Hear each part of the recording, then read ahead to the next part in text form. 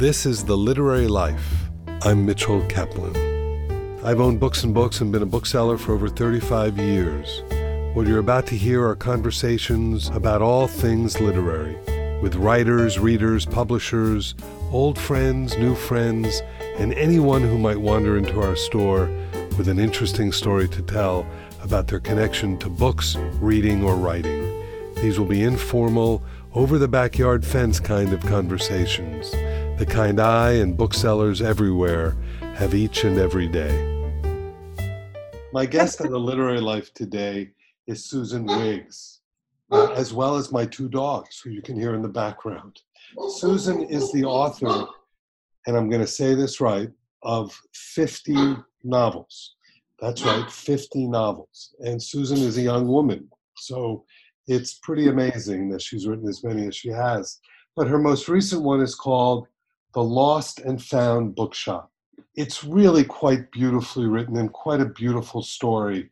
And you can imagine, for me, it has extra special meaning, particularly at a time, and Susan and I will talk about it, when we're in the middle of a pandemic, when we can't all visit our bookshops as much as we would like to. Susan is also known for the Lakeshore Chronicles, Family Tree, were both New York Times bestsellers. And about this book, I thought I would quote a little bit from someone I really admire, and that's Garth Stein. Garth has a new book coming out actually soon. It's a graphic novel called Cloven. And Garth says of this book, a wonderful exploration of the past and the future, and most importantly, of what it means to be present in the here and now, full of the love of words, the love of family, and the love of falling in love. The Lost and Found Bookshop is a big-hearted gem of a novel that will satisfy and entertain readers from all walks of life. And he says with a big exclamation point, lovely. Susan, I couldn't agree more. Oh, thank Welcome. you. And special thanks to Garth. I know he is always inundated with requests to read and endorse, and it was incredibly generous of him to offer that and to read my book. It's very humbling when, once a book is out, it's not my book anymore. It belongs to the readers, and everybody reads a different book. You just hope it lands right with the right readers. Well, this one has already, and I know it will continue to. But what I really loved is in doing just a little bit of research and looking on your website. This is what when someone was describing you, it was Susan Wiggs' life is all about family, friends, and fiction. She lives at the water's edge on an island in Puget Sound, and in good weather, she commutes to a writer's group in a 21-foot motorboat. That's what I want to do. How do you get to do that? I'm very spoiled. I wouldn't say that in the winter, but, when the weather is nice, there's no nicer spot. And so I feel very lucky to live here. And boating is actually a social distancing activity. So I've been doing plenty of that this summer. Oh, that's beautiful.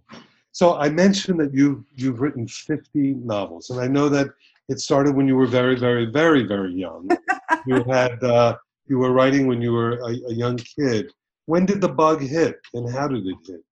I'm glad you asked that, because I would say every writer has a different answer. Some writers, they start when they retire or later in life, but I was like straight out of the womb. I was writing.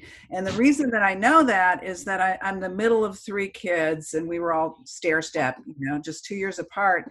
And when I was very small and just learning how to hold a pen in my little hand, 3 years old, I would draw on paper and tell my mother, write this down. And I would tell her a story, and God love her, she would write it down. And it was always about kids getting chased up trees and getting in trouble. And she saved my early writings. And so I have some of my, very tiny writings all the way up through school. So I always knew that I wanted to write.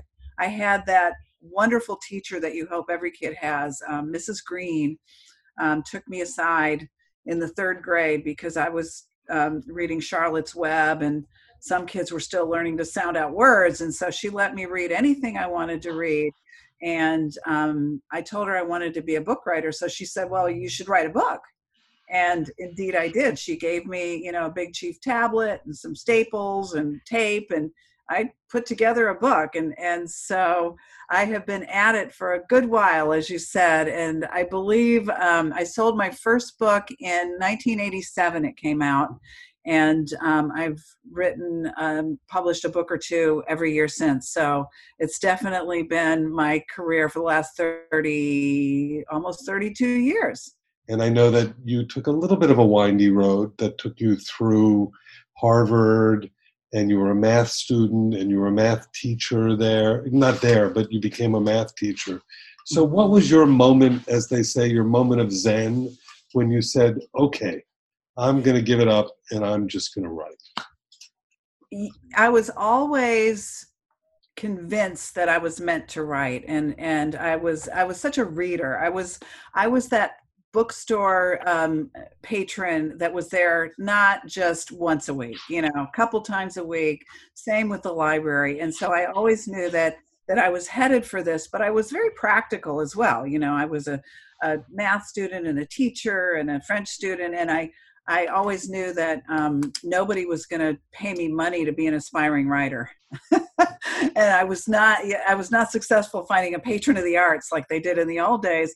And so I tried to pick a career that was fulfilling to me, that I loved to do, which was teaching, that would also pay the rent and hopefully, give me time to write. So I thought I would write in the evenings and the summers off. And indeed, that's how I kind of organized my life around that. But my moment when I totally threw in my lot with the writing side of things was I had sold a few novels and published a few things, and they were sort of coming along and doing okay. And then there was a day when I had a book that it was a very big historical novel that I had out in the 80s, and I got a royalty check for that book that was bigger than my entire teacher's salary for a year. And it was a little bittersweet because it means that we underpay teachers grotesquely and still do. But it also was validation that, possibly I could make this my life and my career. And so I did have that moment. And I looked at my, at that time, very young daughter, and she needed to be raised and she was going to need an education. And I thought, you know what, the responsible thing is to provide for her in the most productive way that I can. And so I ended up first, going part-time as a teacher, and then I had to let it go altogether. The writing sort of took over, and it's been that way ever since. And it's been very fulfilling, but it's definitely a windy road. And I don't recommend it for people who are not super dedicated, because it definitely has its moments. Well, and now is a moment, right? So Oh my God, what does yes. it feel like to be bringing out a book now at this time? Wow. I'm glad you asked that question, because it's something that I've been grappling with. The book came out this month, July 7th, and in the planning up through, up until really early March, it was always assumed that they would put together this publicity tour and a book signing tour, and I would visit bookstores and book groups and do the usual book publicity things. And we were all on track for that. And everything just came to a screeching halt. And it got very real when they said nobody is booking events, because you don't want to go to all the trouble to put something together only to have to cancel it. And so I didn't have a clue what it would be like having a book come out in a pandemic. And I'm lucky in that in February, I had a paperback book out, a book that was out in originally in 2019, the Oysterville Sewing Circle. It came out in paperback in February, and it was for sale in essential stores that got to stay open, like Target and Walmart and Costco and things like that. And so that book um, was a reminder to readers, oh, there's going to be a new Susan Wiggs book, but nobody knew what that was going to look like. And so one thing that my publisher did that I'm so grateful that they did is they did a pretty big run of review copies, advanced reader copies of the book in the spring, specifically for independent booksellers. I think they found like a few hundred independent booksellers to send this book to and solicit their feedback and get their reaction. And it was enormously gratifying because so many of them said, you know what, this book hit my mailbox the minute I was running out the door to close my bookstore indefinitely because of the pandemic. And so people were reading it, and it was kind of propping me up to know and feel validated that somebody is going to read and like this book. I didn't know anything about what it would be like, because if you think about it, the shipping got all fouled up and the distribution got all fouled up. And so people weren't quite sure what would happen when we try to publish a brand new novel in the middle of all this. And so it was very difficult, but your publisher, Morrow and Harper, have been really wonderful in terms thanks for of saying that. I agree. keeping us updated about it. And it is a book that has distinguished itself among our staff. It's a book that we're able to hand sell. We are open now, but our stores are open.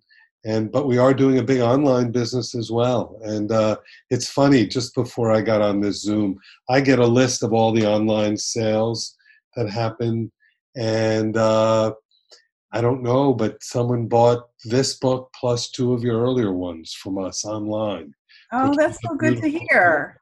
I mean, so you see these things happen in real time, and it's kind of exciting. And the writer never does. The last time I saw my book, I was shipping the manuscript off to be edited and produced, and so it's a bit surreal. But thank you to readers who will go to your website. There's nothing that replaces wandering into a really great bookstore like your book. Oh, the art of browsing, and you I mean, your book is a celebration of bookstores in so many ways. And one of the questions that I had for you was, okay, so you've written 50 books. What makes this different from all other of your books in your mind? That's a good question. I've not been asked that about this book, but the first thing that I thought of is I've never set a book in San Francisco, and it's one of my most favorite cities in the world. And I've been to a lot of places, and I love San Francisco. I don't just like to go there. I love to go there. I love the atmosphere and the food and the energy and the neighborhoods and just everything about it. And I never had an opportunity until I was plotting this book, and I realized that there was a storyline that had to do with the building that my fictional bookstore is in. And without saying any spoilers, it's a bookstore that survived the great earthquake and fire of 1906. 20% of the buildings, I think, were still standing, and it had some, and so it sort of had this historical cliche, and I wanted that, and I also needed it for the plot because, as you can tell from the title, the Lost and Found Bookshop, lost things are found throughout the course of the book, and so my building in the book, where the bookstore ultimately ended up, my building started life as a saloon and a brothel. And so the soldiers would have their last night of drinking before being deployed there, and they would, carve out a brick out of the wall or find a little spot in the basement to hide their little valuables and come back for it. And as we all know, they don't always come back. And so as Natalie, my bookseller, is struggling to save this, not just the bookstore and the business itself, but the building itself, which is falling apart. They're ripping into these leaky walls and looking under the plaster, and they start finding things. And so that was a little piece of the plot. It's not the main plot, but I was very intrigued by that.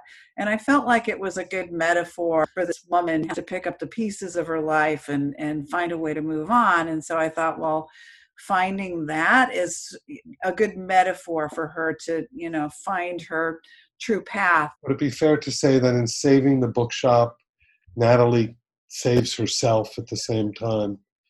That Absolutely. Yeah. Yeah. She was, she's a person who, reminds me maybe of me in my 30s when, you live, I think before you really, really figure out your own personal essence of yourself, you live in your identity. I'm supposed to be this person, you know? And so she had sort of crafted a life for herself. She was, mom was single all her life. And the only father figure she had was her grandfather, who's still alive in the book. But she thought that she should organize her life around stability and predictability. And so she got this corporate career, and that was the antithesis to the chaotic life of an independent bookseller. I shouldn't say chaotic, but it can be unpredictable and have a lot of challenges to be self-employed. And so when she's obliged by circumstances to come back and go back into bookselling as her career, that's absolutely when she starts to realize she's not living in her essence. She's in her identity, and something's wrong. And I try to show that in the book. For readers who haven't read it yet, pay attention to the clothes that she wears in certain key scenes. Probably guys wouldn't relate to this as much, but women are always very aware of what they're wearing in a certain situation. You know, what did I wear on this day? And we see her evolve into this much more emotional and fulfilled person towards the end. Her whole look changes. And so I tried to do that to sort of show the steps along the way of her journey. You know, I think your book does not fall into a genre-specific kind of thing, but for a very long time, you had been writing what would be called romances or historical romances. Bodice rippers. Bodice rippers. Rape sagas. I say that with the utmost respect, because as you probably know, right now there's a renaissance going on in that romance field. You know, some of the most sophisticated readers I know are reading romances, and you know, in fact, 4 booksellers came up to me and said, you know, you have to have a romance section. And I have always been of the opinion that romance is like fiction, so it'd be in fiction. But they really compelled me to, and I let them curate the whole section, and it's been doing really, really well. And what's so interesting is these elevated romances defy, you know, formula. They're not really formulaic at all. And what's so wonderful about it is that really what they are is it's fiction in which there is love, and usually the love is requited, right? So usually it's love that has a happy ending to it, which is what we all want usually out of life. But this seems to be a bit of a crossover for you, so it's really not in that vein, because this is, although I didn't pay attention to the clothes really, except in the opening scene where you can't help but pay attention to the clothes, I found it compelling as something which celebrated basically the power and magic of bookstores. And maybe because it's about my life. I've been doing this now for 40 years, and I started. Thank you for that. Thank you for that. I started when you started writing, just about. And so talk a little bit about the power and the magic of what a bookstore can contain, or what it can present for one of its customers and patrons. Well, I like to think of a bookstore as a candy store is to a kid. Thank you for having a romance section. Both ways work for me, but I think that a bookstore that has a dedicated section for the genres, for the mysteries, the sci-fi, westerns, romance, definitely are bookstores that know their patrons, and they know she's going to walk in and she's going to go straight to this section or that section. And so my books always, especially my recent books, they always have a love story in them, but they they can't be quite categorized as romance novels so much as just general fiction. I've seen them termed women's fiction, but I like men to read my books too, so I don't quite want to go there. But I think fiction is a good one. I I've seen that categorized as domestic fiction. I think in the UK they call it, and I think what it means is it's not suspense. A woman is not being chased or hunted or slashed, or it's not that kind of thing. I like to think it's a page turner, but because you're so curious about this character, what decision is she going to make? What's going to happen? And so I'm pretty comfortable calling it a work of fiction. I got to make my perfect bookstore. And what did that look like? And what did the entryway look like? And what did it feel like when you walked through the door? What were the tables, the creaky wooden floors and the big cushy chairs and the coffee bar? I got to make my fantasy bookstore. So that was one of the great pleasures writing that book. And some of us right now would say, keep it a fantasy. It's not an easy thing these days, but I have to say I could not have ever imagined doing anything else in my life. I find bookstores to be a very healing place as well, as it was for Natalie. I can't tell you how many people who've come to work, who've had troubles in their lives, who come to the store, and then they find romance, or they find themselves, or, they're only at the store for a few years and they move on because they've centered themselves in some way. And I think a bookstore does have that power as opposed to some other kinds of endeavors, because you're really dealing with ideas more than anything else. You're dealing with books, you're dealing with story. They're all very magical places, and you've brought that out so beautifully in this. But it doesn't mean that the story that you wrote doesn't have tension, because Natalie is dealing with real life pressures and real kind of work. She had a horrendous work experience as well, and she didn't have such a good early romance start, in the book. So, those things are clearly very much a part of your work. So, dealing with elder care is something that you talk about in this book. Talk a little bit about that, where that worked itself in.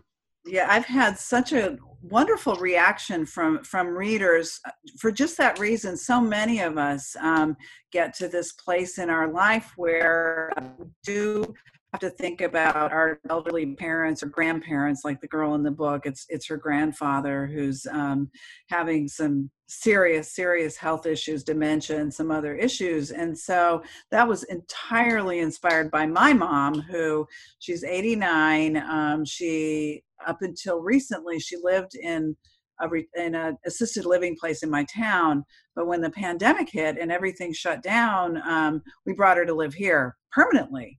And it's been amazing because it was just too sad to have to stand outside her window and wave, and she's hard of hearing, she has early dementia. And so it's been really rewarding, and also, of course, challenging, but also rewarding to be a part of her journey. And I was writing about Grandy in the book, Grandpa Andrew, she calls him Grandy, is dealing with some of the same things.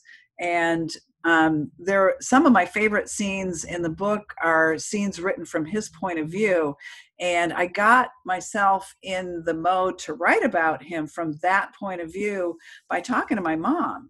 What does it feel like when you feel forgetful and you lose your way to the bathroom, or, things like that. And she's more than happy to talk about it. Well, she's not always happy, but it was really, it made it such a personal, tender book, especially on the heels of the book that I had out last year, the Oysterville Sewing Circle, was about domestic violence survivors, and it was a very angry book.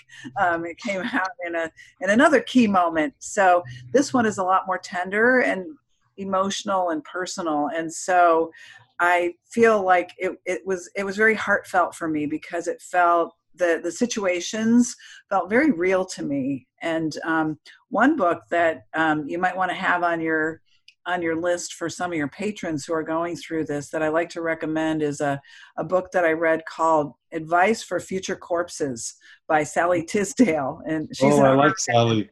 Sally Tisdale is great.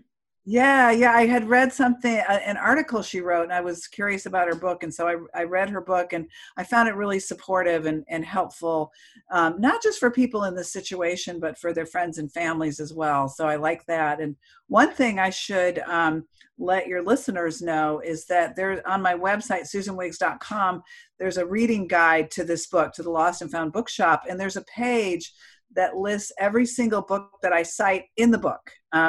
Most of the books that I mention in my novel are books that I've known and read and loved myself. And so my bookseller will be recommending a book during a scene, and it will be a book that I've actually loved. And so and there's also great quotes that you have throughout. Yeah, I know. I love the words of wisdom from books, and so I tried to highlight those as well. And so in that reading group guide, there's a one of the pages has all the books that I cited in my book. And so if anybody wants further reading, there's like probably 50 titles, I think. Well, I love from, I'll just read one of, from the first part. You have a quote from Tuck Everlasting, which is a book that I read and loved. That book. Well. And oh my God, that book. Do not fear death, but rather the unlived life. You don't have to live forever. You just have to live. Just have to live. That is so true, isn't it? Thank you. My guest has been Susan Wiggs. Her book is The Lost and Found Bookshop. You can find it here at Books and Books, order it at booksandbooks.com, or at your favorite indie bookstore, or at bookshop.org.